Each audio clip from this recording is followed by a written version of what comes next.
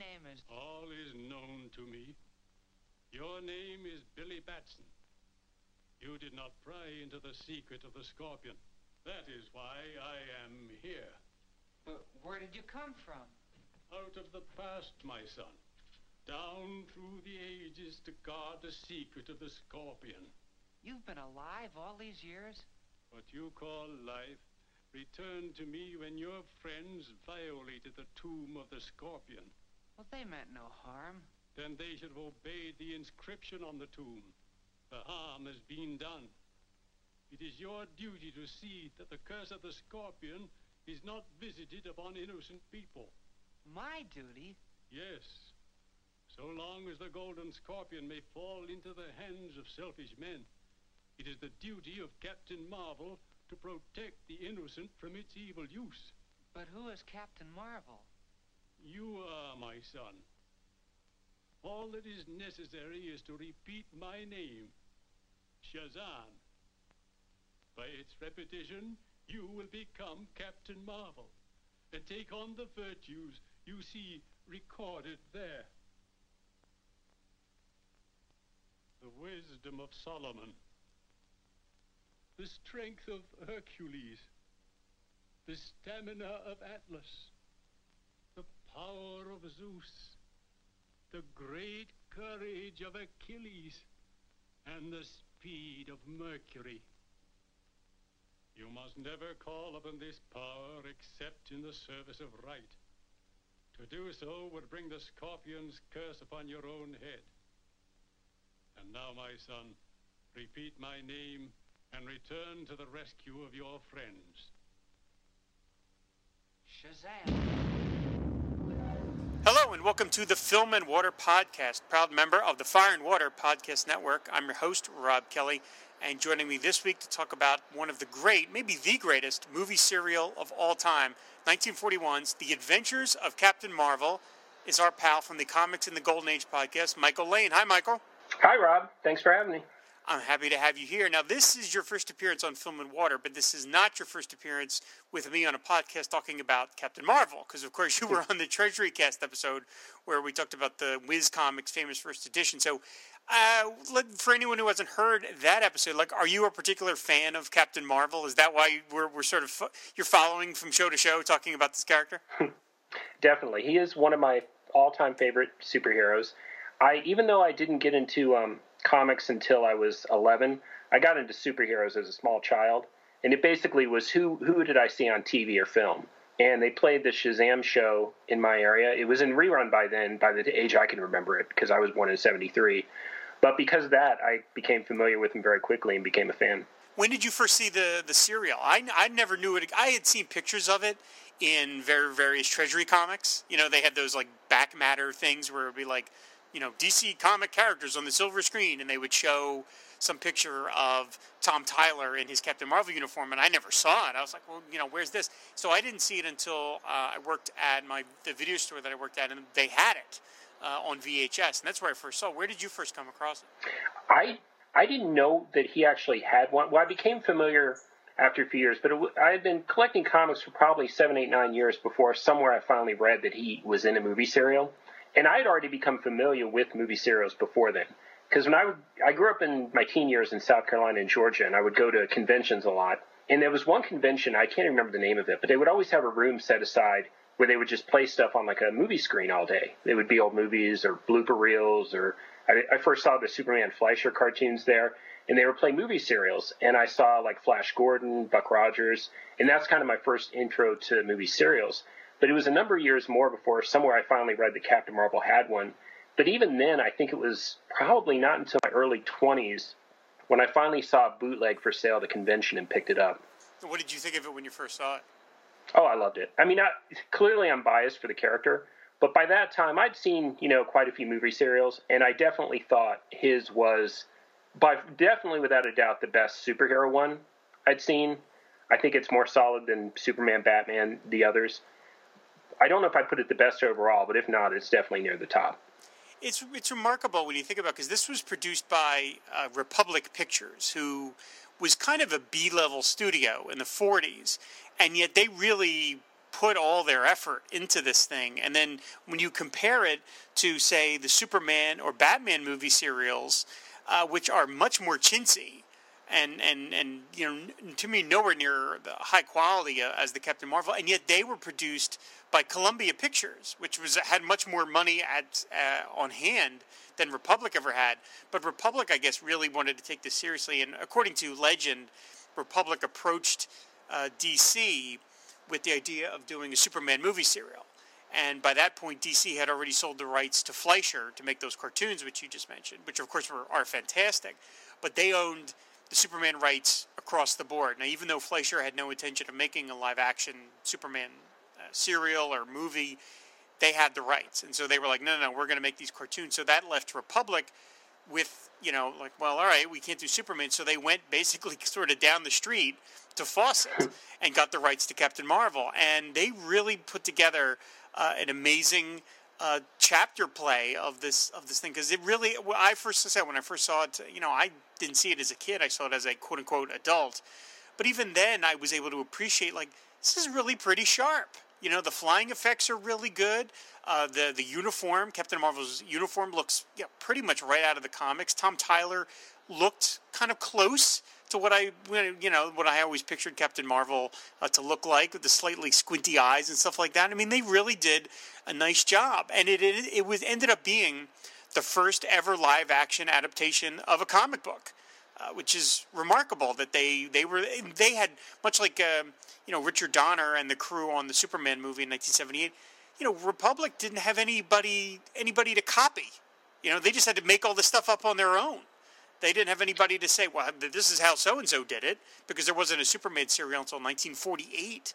So, you know, Republic was really, you know, sort of flying blind, not to no pun intended. The plot of this is such that it's a group of archaeologists discover the Golden Scorpion in Thailand, a sort of philosopher's stone. A hooded figure known as the Scorpion tries to steal it, so the scientists divide up the lenses that make it work. But the Scorpion starts bumping off the archaeologists one by one. To retrieve the lenses, Billy Batson, his friend Whitey, and Betty Wallace try to solve the mystery of who is the Scorpion. And it's interesting is that the origin of Captain Marvel, which is pretty straightforward here and pretty much right out of the comics, and that there's this old wizard named Shazam who gives Billy Batson the power to turn into Captain Marvel, is tied so directly to this whole thing with the Scorpion. That's like the major change they make from the comics, is that, you know, there's none of the stuff with the subway and all that stuff. Like, it's all of this takes place basically overseas, and that's how Captain Marvel gets started. Yeah, that is the one major difference, was that Captain Marvel is so tied to the Scorpion. And I'll hold off. There's one thing about that bothers me, but I'll wait until it gets to the end of the show. But I also found interesting, and this is not just in the first episode with all the stuff, that I thought the effects in this series is really good for the time period, and particularly for movie serials, because movie serials, they're notoriously done on the cheap. I mean, they went out of their way to have people wear the same clothes, drive the same vehicles, so they could reuse footage repeatedly in different series. And that wasn't just Republic, that was all the companies. And so the way they pulled off the flying effect, you know, now that we've seen, you know, Chris Reeves and Superman and stuff, I know it may look a little cheesy, but I think for the time period, it was a great effect they did.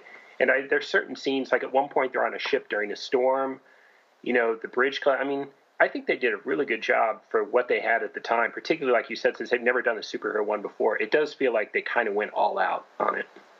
Yeah, I mean, the effects crew basically put together an oversized dummy that they put in a Captain Marvel uniform, and they slid him across a wire, and the wire apparently was sort of invisible to cameras, but they actually managed to do some pretty nifty effects with that dummy. Like, they have him arc at one point, like when he jumps off a building, he kind of arcs up and then goes down, and it actually, you know, looks pretty lifelike. Like I said, even at the age that I saw that, I was pretty impressed with what they were able to do.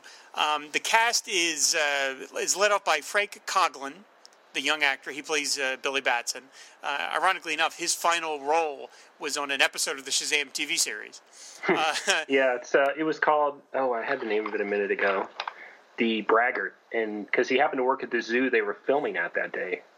Is that really how it got? That's how it happened? Yeah, he was the PR director for the zoo, and they had already it had nothing to do with them going there, but they had scheduled to film the episode at the zoo, and he just happened to mention to the director that, hey, I played Billy Bats in the movie serial, so wow. Of course they're like, oh, we got to get into this episode, so they wrote a little scene of dialogue for him to come on and talk, and it's funny because if you watch it, his voice is exactly the same as it is, because I always thought his voice was kind of the way it was because he was playing the character younger, because he was 25 when he was in this, and Billy's supposed to be a good number of years younger than that.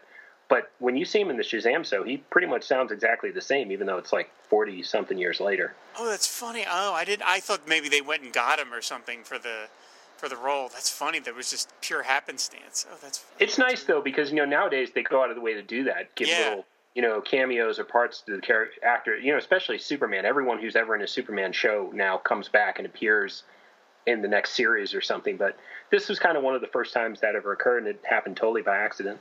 Huh, that's cool. As I mentioned, Tom Tyler played Captain Marvel. Tom Tyler was mostly a cowboy actor. His other sort of notable genre role was as the Mummy. He played the Mummy in a couple of the Universal sequels. William Benedict is Whitey Murphy, who's kind of like the Jimmy Olsen, basically, of this serial. Louise Curry plays Betty Wallace. Louise Curry was a veteran of movie serials. She would go on to do 2 different movie serials with Bela Lugosi. Robert Strange plays one of the scientists, sort of Harry Worth. And then Nigel Debrullier, I guess that's how you say it, plays Shazam. He only appears in the first chapter.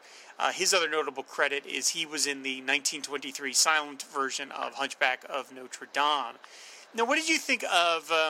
We can go through this chapter by chapter. I guess that makes a lot of sense. Let's do that. It's 12 chapters. The titles are Curse of the Scorpion, The Guillotine, Time Bomb, Death Takes the Wheel, The Scorpion Strikes, Lens of Death, Human Targets, Boomerang, Dead Man's Trap, Doom Ship, Valley of Death, and it ends with Captain Marvel's Secret. Now, one of the things that, movie serials are not meant to be watched all in a row because they are so repetitive. They have the cliffhanger at the end, and then the next chapter starts with like a good 2 to 3 minutes of watching the same footage over again. So to catch you up, because obviously they were meant to be watched a week apart, and they wouldn't expect necessarily the kids would remember what happened last time. So the only negative part I see to watching these movie serials all in one chunk is that they're just not. They do get repetitive, but again, they weren't meant to be watched like that. So you have to kind of take that into consideration. But the opening chapter. Let's talk about that. The Curse of the Scorpion. What did you think of that? The opening chapter, because that's really the setup and the origin. Well, I do really like how they did the origin. I do have an issue with how closely tied it is, again, to the Scorpion itself. But as far as his conversation with Shazam, plays out so similarly to the comics. One weird thing about this, though, is this is supposed to be set in Siam, which is Thailand. No one that's a native in this looks remotely like they're actually from Thailand. Right. They're clearly intended to be like Middle Eastern in their mannerisms and their clothing. And also all the ruins, though, to me look Egyptian. Like they're going out of the way to make like the scorpion and all the stuff in the museum. So there's this weird mesh of cultures, which I guess wasn't that unusual to TV or film of the day. But nowadays, when we're a bit more aware of other cultures, it kind of jumps out at you. I was surprised, Billy, and this is kind of a recurring thing throughout, Billy takes a really long time to change into Shazam. They and even when he does, he's only Captain Marvel for about 30 seconds in the first chapter. Yeah, which in a way, I love Tom Tyler's look. I love the costume. I think it's probably the best job they did on any superhero. But I don't think Tom Tyler's the world's strongest actor. No. But fortunately, the way they use him so minimally in this, I think there's only really like 3 occasions where he has to say more than a line or two throughout the whole thing. Coughlin clearly does the heavy lifting throughout. So I'm wondering if that, it worked out for the best that they did do that, even though sometimes you're looking at Billy thinking, why don't you just change? You could save so much time now and save people if you just changed. Yeah. But I was impressed with the fight scenes. I thought they were pretty well done. I liked that the professor, at that one point, when he gets into the fight scene, he holds his own pretty well. And go ahead. I'm sorry. Oh, no, you go ahead. I also like that Cap at one point just straight out shoots a bunch of guys. That's what I was going to get to. Yeah, there's a point where a bunch of bad guys are getting away, and Cap sees a machine gun like on one of those tripods, and he just gets behind it and just mows the guys down. Anyway, it's basically the Punisher for a few minutes in this. Yeah. And it's just so startling with the image we have of Captain Marvel today. Yeah, you mentioned about Tom Tyler not being the strongest actor. I think maybe another reason is his voice. It was kind of reedy and a little high pitched, and it's just not the voice you expect from Captain Marvel. You know, when I think of Captain Marvel, I kind of think of this deep sort of voice, not this kind of exciting thing. Like, you know, I'm Captain Marvel. It's not quite that bad, but it's not that sort of basso profundo voice that I'm expecting. And so maybe between that and the fact that, as you said, he was really more of a stunt man. I mean, obviously, he would say when he played the Mummy, he doesn't have any lines as the Mummy. He just walks around. And as a, you know, in the early days, if you were a cowboy actor, it was mostly stuntmen. You know, that's how you got the gig. Was that they didn't worry so much about that you knew how to read lines as it was that you could fall off horses and get shot and do all these sorts of things. So I think they were sort of looking at him as, you know, he could do the physical aspect of it, and he handles that very well. It said in the initial chapter, we do get to see all the flying effects. And one of the other things I like that they do is, camera-wise, in terms of the direction, by the way, this is directed by a guy named William Whitney, who continued to direct projects as late as 1982, which is amazing when you think about it. It's like a 40-year directing career. You see the dummy, the Captain Marvel dummy, sometimes it comes towards the camera, sometimes it goes away from the camera. Like, instead of just planning him, you know, going from side to side, they actually, you know, managed to contrive some nice photographic, you know, effects combined with the dummy, which I thought gave it even more of sort of a visual life. But, you know, I like it. They settled that. I mean, you're going to see all the stuff that you see in the first chapter of how they use Captain Marvel. You're basically going to see it over and over again. But it's a good setup. If anything, it's just too brief, because, like, after he turns into Captain Marvel, he immediately goes back to being Billy Batson, and he gets bound and gagged. Which Billy is constantly being bound and gagged, as if people that are kidnapping him know they have to keep him quiet, otherwise he could turn into Captain Marvel, because he's always getting some piece of rag shoved in his mouth. Yeah, that is a thing from the comics too. That happens too. But like you said, the people there actually know, you know, why they're doing it. There's a purpose there. But poor Billy has probably been gagged more than any character in the history of fiction at this point. Right. So the first chapter ends with Captain Marvel laying on this sort of like a conveyor belt, and he's about to be cut in half by a guillotine. They have this bad guy has a guillotine put into his house, for God's sakes. And that opens up the second chapter. And it's a pretty nice effect. I mean, of course, as it opens up, we see the blade actually come down. And when it hits Captain Marvel's body, it just basically shatters, because Captain Marvel is invulnerable. But I actually thought that was like a pretty nifty, like they didn't cheat. You know what I mean? Like, it's kind of like in Indiana Jones, where his hat is, you know, coming down, where the door is coming down, he's got to grab his hat. The door is never quite as far down as it looks in one shot as it is to another, because that's Spielberg cheating a little bit on purpose. But in the second chapter, they don't cheat. Like, the blade actually does come down. It just shatters because Captain Marvel's invulnerable, which I thought was a pretty decent cliffhanger. Yeah, one of the things I like about this serial is they never cheat like that. They remain consistent throughout the entire serial. And what I mean is, in other movie serials, it almost got absurd sometimes. You could see a car go off a cliff, and then the next week when they picked up, somehow that car never even went off the cliff to save it from happening. And Captain Marvel doesn't do that in any of these. Whatever happens when it picks up the next week, there's some kind of, you know, at least semi-logical way that they were able to get out of what happens. So I give them a lot of credit for not going down that kind of ridiculous path that some of them did.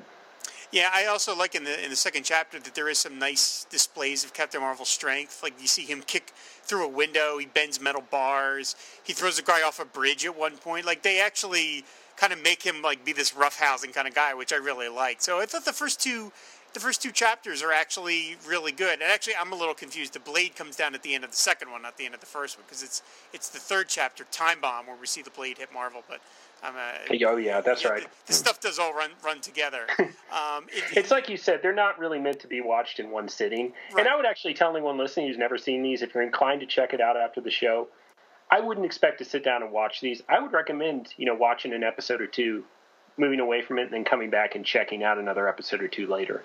Yes, I totally agree with that. And they said this whole serial is available on YouTube, all 12 chapters, and that's how I watched it, which was really fun just to watch it again. I kind of did what you were talking about. I didn't watch it all in one setting. I watched it like 4 chapters, and then I went off and did some other things for a couple hours, and then I came back to watch like 2 more, and then the next day I watched 3 more. So it was kind of a better way to do it.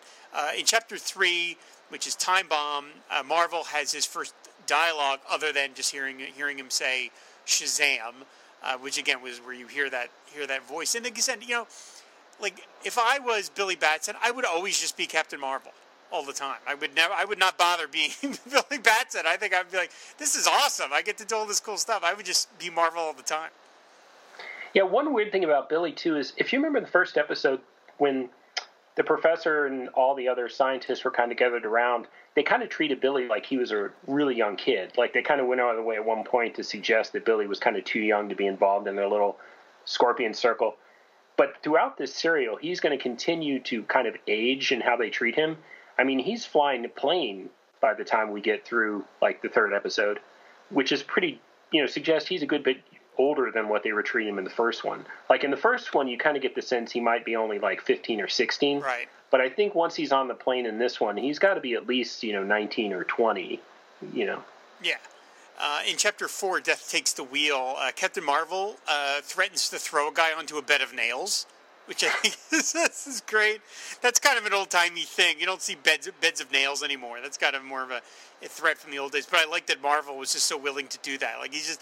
And, most, superheroes, of course, did that in the 40s. Because you're talking about them... I mean, Marvel's not taking on Nazis here, but there was always that kind of, like, we don't have time for this. Batman mowed guys down, and Superman killed guys. Like, people were just, more comfortable with their superheroes being a lot more brutal. I mean, if you look at all the old covers from the Marvel comics from the 40s of Captain America and the Submariner and the Human Torch, they're like mowing guys down by the metric ton. Like, they're just not worried about it at all. Yeah, I do always found it interesting, and it's not just limited to comic books and kind of superhero things, but I think it's a general pop culture thing that I know in our lifetime we've heard a lot about, movies, music, corrupting children, concern about, what they hear and listen to. But the farther you go back in time, the more violent and ugly children's entertainment gets. And it's like what we see in the 40s, the level of murder and, careless disregard for life and stuff, blows away anything in comics since that time. And even Captain Marvel, like his first year or two of comics, they played it fairly straight. It was not like the whimsical comics they kind of evolved into as the 40s went on. But even in that whimsical era, people died all the time. And I mean, Captain Marvel... it wasn't unusual in the story, even in Fawcett and his sort of humorous tales, to see characters dying. So this serial is pretty consistent with what you see in the comic books of the era. Right, because this was made when Captain Marvel was only like a year old at that point, and obviously they never would have done a major supervillain in the serial because of probably budgetary considerations. But even if they could have afforded it, this Captain Marvel could not face Mr. Mind. Or Black Adam or something. He just wouldn't fit. This is just a much grittier take on the character. Yeah, it goes back at that time. I mean, even comics in the first few years didn't really have supervillains. They were fighting mobsters, corrupt politicians and stuff. And this fits very much. I mean, you do have the Scorpion in his costume, but this fits much more in that early comic book mold of the type of characters he's fighting pretty well. The movie series love their hooded villains. They love that being like a hook, like who is the mysterious Scorpion? And you're like, I have to admit, I kind of didn't care. I was like, I just want to see the Scorpion face off against Captain Marvel. I don't really, and they keep trying to make it like a thing because you're figuring that one of the scientists is the Scorpion. It's coming from within, and ultimately I don't really care. And in Chapter 6. Lens of Death, there's this shot of two of the archaeologists that maybe they're trying to throw suspicion on, and they're kind of like these beady-eyed guys, and like, oh, okay, and you're like, I don't really care. None of these people are particularly characters to me, so when one of them gets unmasked as the Scorpion, you're like, okay. And that kind of same thing happened in the Superman 1948 serial, because they were trying to make it that who is the Atom Man, and you're like, everyone knows it's Luthor. We know it's Luthor. Stop trying to make this suspenseful. But I didn't mean to jump ahead there. In Chapter 5, which is The Scorpion Strikes, Betty gets into a jam, and she actually gets herself out of it. She doesn't need Billy to save her or Captain Marvel to save her, which I actually thought was pretty cool, because she's clearly kind of like the Lois Lane of this storyline. So I like that she gets out of her own trouble. And then it ends with Captain Marvel being trapped in a mine that gets flooded, and it actually has really good rear projection. There's all this stuff of Tom Tyler in the foreground, and in the background you see the mine getting flooded, and it's actually a really convincing effect. Oh, I agree. Actually, I bet in my notes that I thought the whole melting effect in the mountain and the exterior shots mixed together, that was one of the best moments effects-wise in the whole series. I thought it was very effective. Yeah, it was really well done. Like I said, these are for how much money these guys must have had. They actually do a really decent job. One thing I do have to follow up, though, when you were talking about the beady eye thing, this chapter, by now they get into, it becomes a recurring thing where they're all sitting around that table talking about what happened to whatever the latest member of their party to get killed. And they just, the way they pan around to each person and they're just looking so suspicious and guilty at the same time at everyone at the table, that just continued to make me chuckle throughout the whole series. Because they're just going so far out of the way to make you not trust anybody. Right. And the eyes are always darting back and forth between each character. It's like, yeah. I mean, all right, fine, whatever. Just give me Captain Marvel smash and stuff. That's more what I want. In Chapter 6, there's a great bit where there's a fight in a living room, and the two actors like manage to smash every article, every prop in the room. And I almost feel like the director was like, "All right, boys, have at it. Like, just we'll set this up with 3 cameras. We'll just do one take," because they smash a lamp, the desk, they knock crap over. I mean, the set must have been unusable by the time they were done with it. And it's really fun because it's clearly like the stuntmen, and they're just doing all these like roundhouse punches and all this stuff. And it's not the greatest fight scene in the world because it's done from far away and they're just these two guys swinging each other. But the amount of crap that they break is really fun to watch. This was probably the only chapter that I actually got a little bit into who the Scorpion was. And not that I really cared in the end, but that character Fisher, they just went so out of the way to make him seem suspicious that it was the only time I felt like, oh, there's no way he's the Scorpion. Right. This is just, they're focusing way too much on this guy and making him look bad. That was probably the most engaged I got in that mystery during the whole thing. In Chapter 7, there's a sequence where you have somebody falling off a dam, which is actually a really nice effect, too, because they clearly, like, they're not faking it. They clearly threw, like, a dummy off of a real dam, which I actually thought really good. Betty gets bonked on the head with some debris, which actually looks really painful. You look like it caused some serious damage to her skull. And I know it's like, it's a balsa wood prop, but when you see her get hit, it's like, wow, she could actually end up with some severe brain damage in that one. This, even though I pointed out earlier Tyler is not like the strongest actor, the scene he has with his first conversation with Betty, because I think this is the first time they really talk to each other, I do think he kind of tried to change his demeanor to be a bit more childlike, which I kind of thought was a good touch for him, considering he is, Billy Batson and, this young guy who cares for Betty.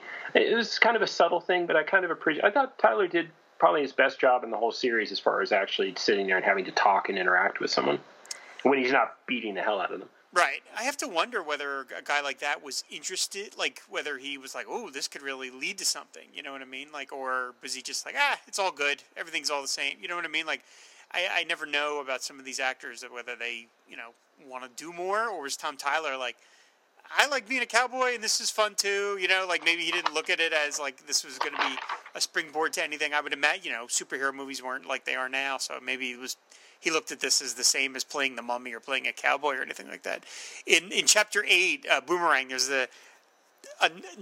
another instance of a nice little effect they do where Marvel will be fighting a bunch of guys. He'll lean over to grab one guy, and that's when they do the camera cut, and the guy that he's about to pick up is turned into a dummy. And that's when they have Tom Tyler like throw the guy across the room. You see the effect over and over again, but it's actually pretty well done. And it's funny once you recognize it. You're like, oh, here, all right, he's tossing another dummy across the room. It's well done, but there are, you can kind of tell though. It's a dummy, and so the way it lands and stuff, and like a leg or an arm will bend in a way that a human beings could not do. But I enjoyed it. I mean, it's a nice little bit.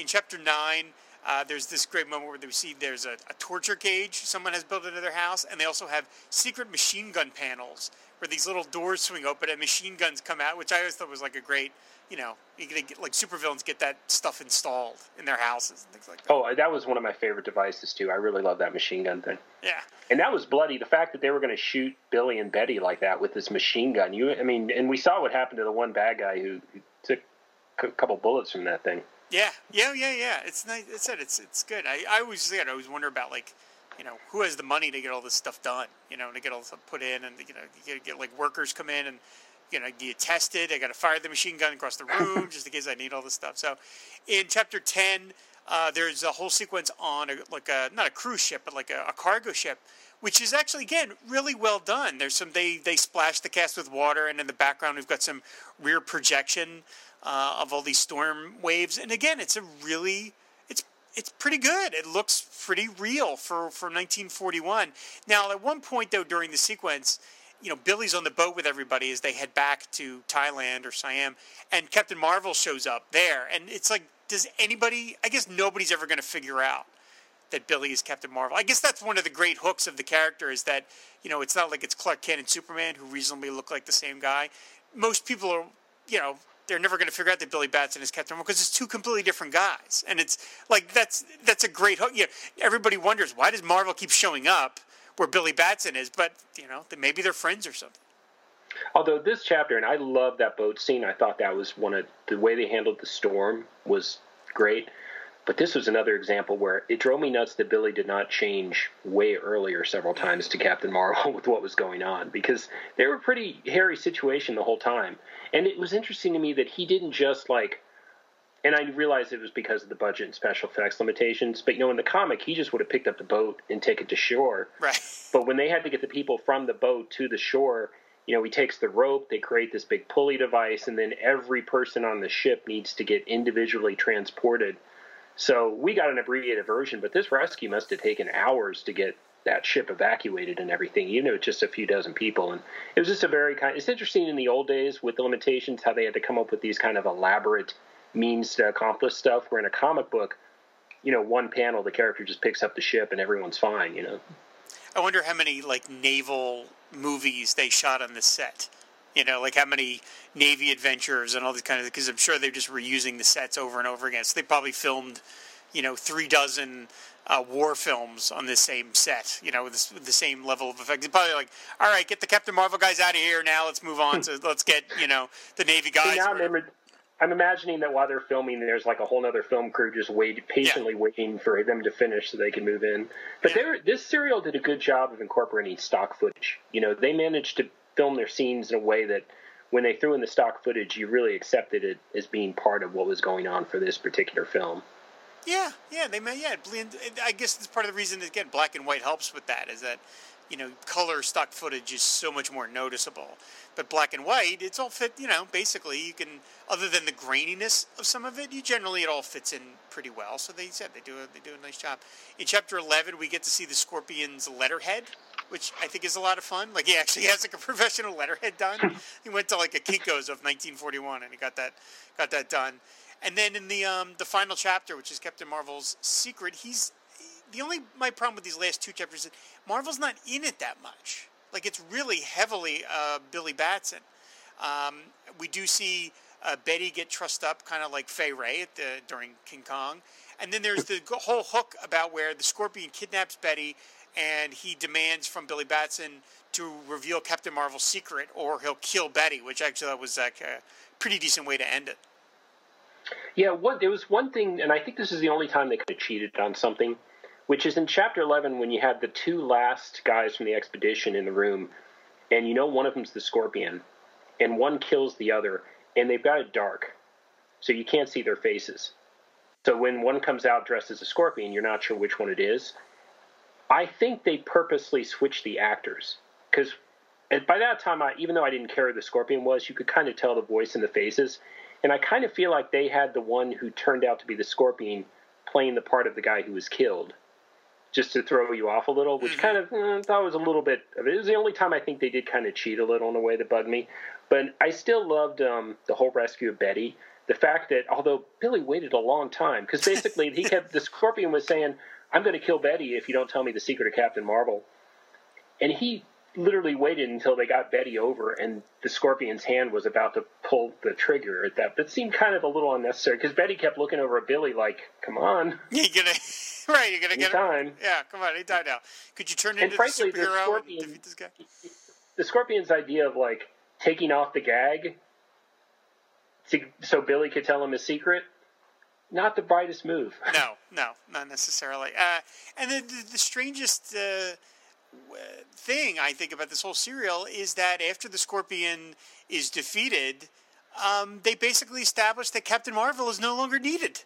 Like they're like, okay, we can just retire him. He's because of course his origin is so tied into the Scorpion.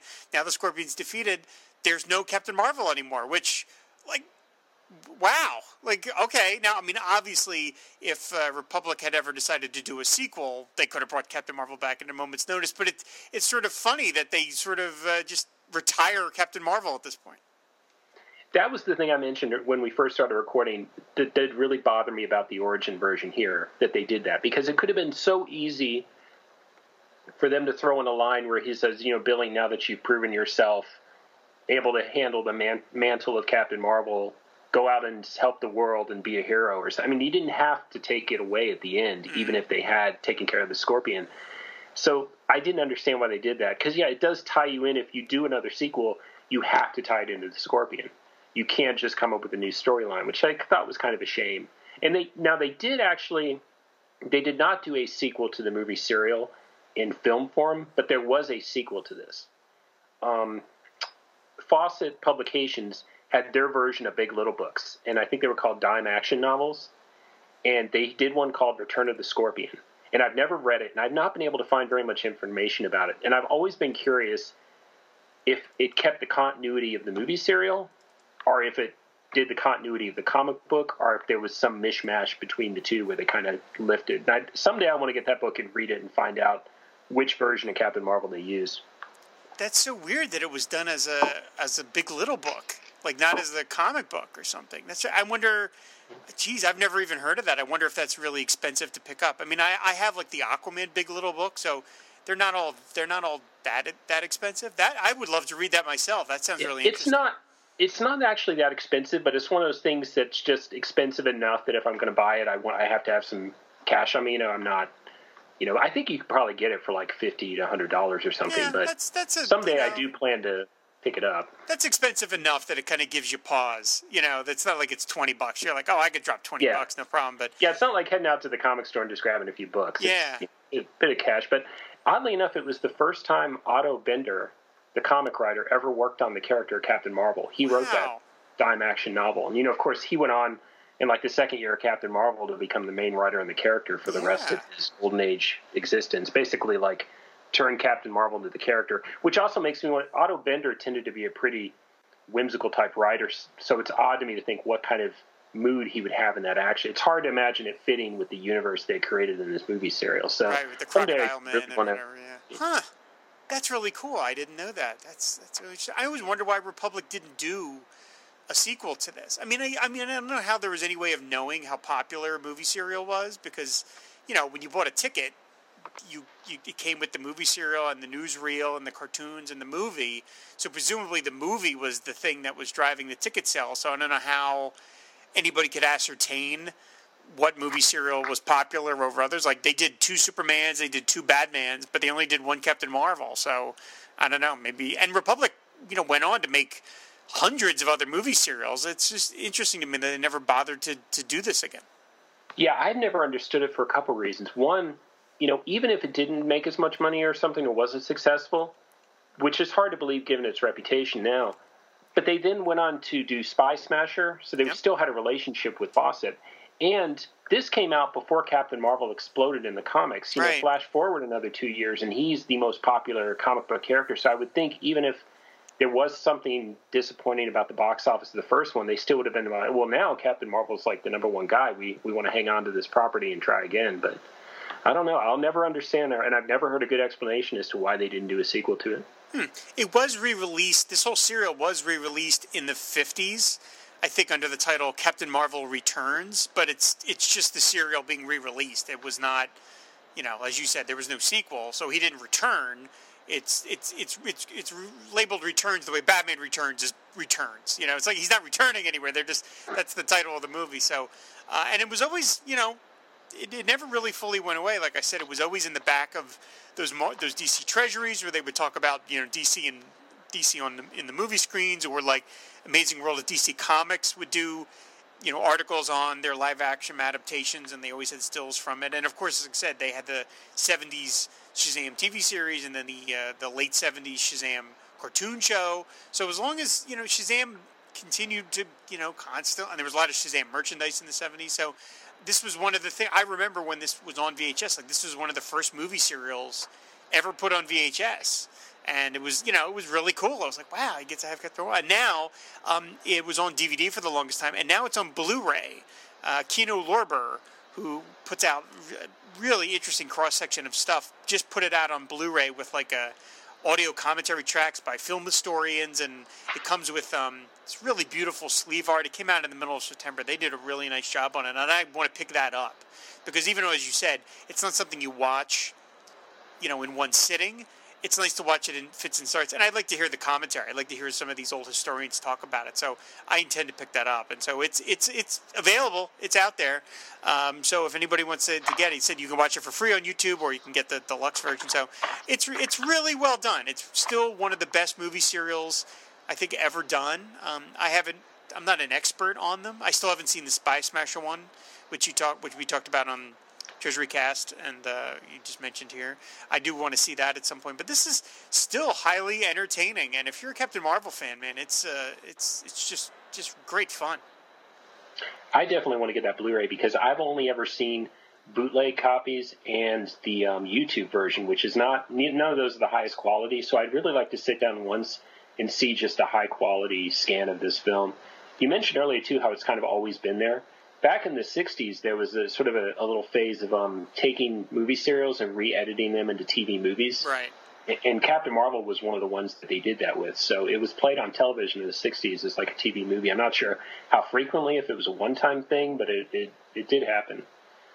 It's one interesting footnote of this serial is Captain Marvel's tunic kind of went on to have a life of its own after the film. There were a couple of them, but one of them ended up as one of the Kryptonian council members in the first episode of the Adventures of Superman TV show. That's great. It's a cinematic universe. Yeah, so if you're watching if you ever see that, look around and you'll see one of the Kryptonians wearing that. And there was also a TV series in the 50s called Space Patrol, where one of the characters was wearing it there. And then also in the 70s, Buster Crabbe, who played Flash Gordon and Buck Rogers and Tarzan, other characters in a lot of movie serials, he was in an airline commercial. And he was a much older man at this point. He was like in his 60s or 70s. But for some reason, one of the things this airline was pitching was the fact that they played old movie serials, which, maybe their nostalgia was kicking in for the older generation then who was paying for the tickets. But they had Buster Crabbe sitting in the audience watching himself play as Flash Gordon, and he's wearing that tunic in there. Really? Is this commercial on YouTube? Yeah, you can get it. It's interesting, too, because there's like two pitchmen for the airline. It's almost like an infomercial because it's not just a minute or two. It's like 10 minutes or so. And one of the pitchmen is the guy who played Peter Parker in the 70s Spider-Man series, I guess, when he was first getting started. What the? But you can see, I know it's weird. It is one of those things when I first see it, it's just kind of my brain is having trouble processing that this thing even exists. But at some point when they make the pitch in a movie series, you see Buster Crabbe sitting and he makes some crack about recognizing that guy. And he's wearing, for some reason, instead of the Flash Gordon tunic, he's got the Captain Marvel tunic on. And if you're ever in Seattle, there's a science fiction museum there that I was at a few years ago, and one of the things on display is the Captain Marvel tunic. Really? It's still around? Yeah, I mean, at least, remember, there were multiple ones. So I don't know if this was like one magical tunic that stayed in all these things all these decades, or if there was different ones that went off into different prop stores or what. But I took a picture of it, but unfortunately, at least when I was there like 6 or 7 years ago, it is so dark.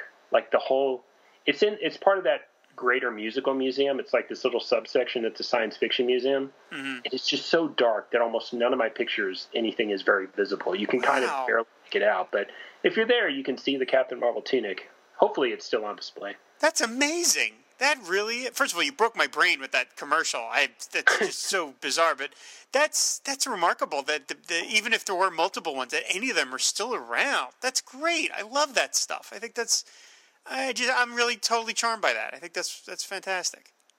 Yeah, it was one of the things I was mostly, because when I went there, I didn't know what to expect. I'd seen a picture of like Captain Kirk's, one of his chairs or something, and I had no idea that was going to be there when I walked in. So that was probably my favorite thing to see.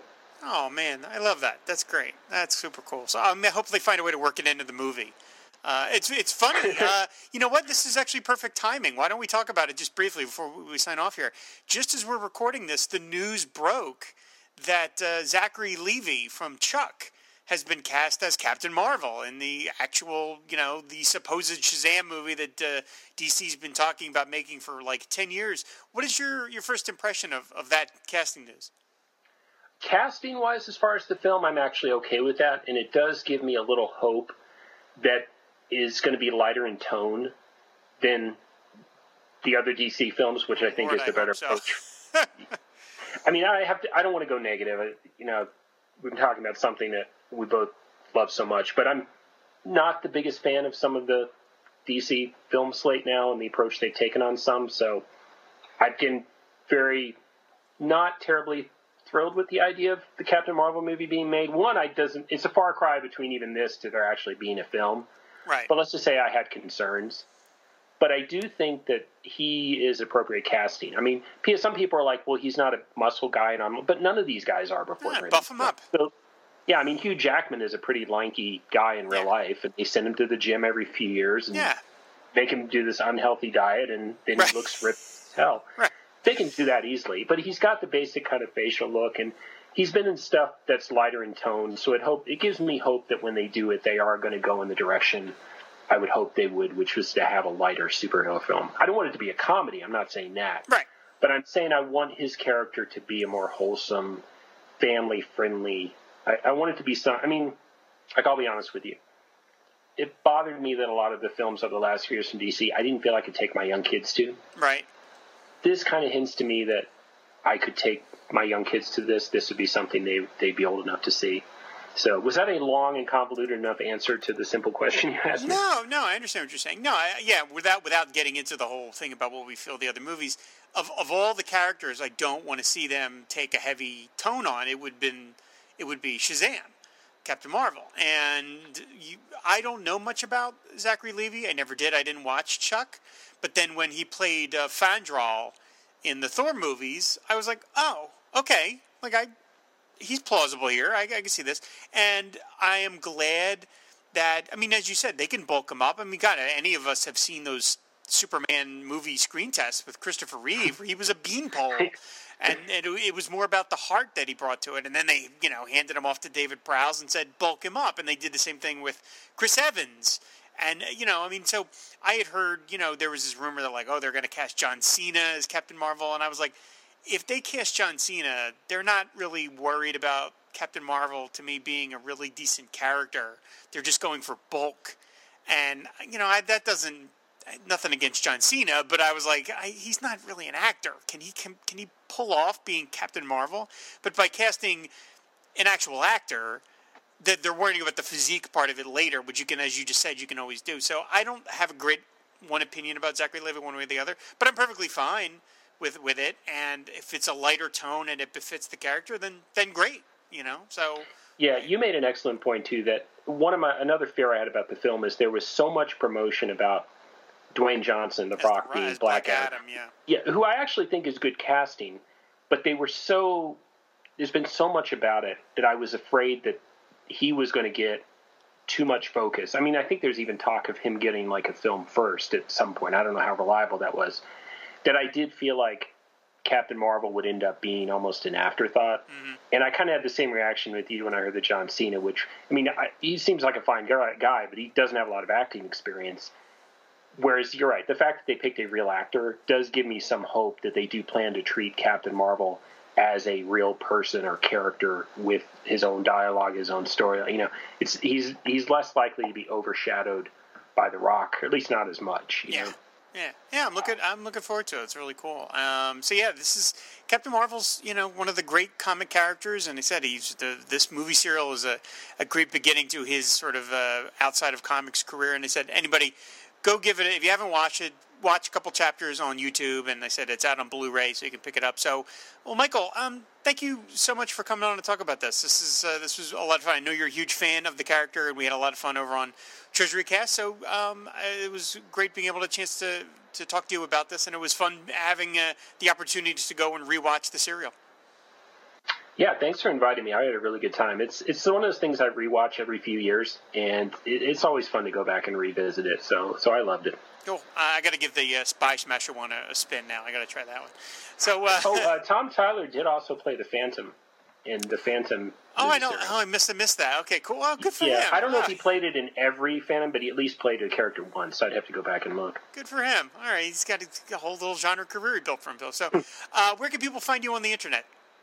Well, like you said, I'm on the Comics in the Golden Age podcast, which we're on Twitter at Comics in the GA, and on Facebook, Comics in the Golden Age, and you can find us on iTunes and Stitcher. And I do actually have a new show coming, which, of course, it was supposed to hit last month, but things came up personally, and I've had to delay it a bit. But it's going to be the Kirby Cast, which is going to cover the Bronze Age of comics creator Jack Kirby from the time he left Marvel to return to DC, pretty much going through his return back to Marvel and his work for independent companies in the 80s. So I'm hoping to get that launched pretty soon.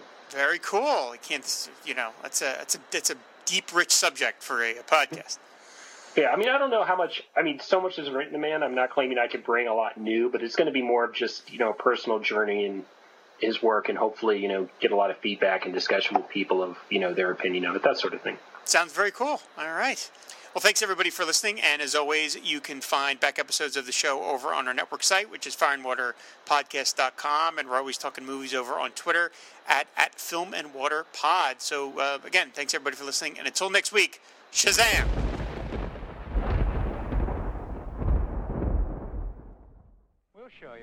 We'll show you why this Continental wide-body DC-10 is more fun. This is our new first-class lounge, where we have an assorted buffet. In Coach, we'll show you our pub. Yes, the pub is back, and it's more fun than ever. With electronic pub pong, it's fun and games all the way. On our wide DC-10 screen, and at no extra cost, we'll show you the best of the old-time cereal. I think I know that guy.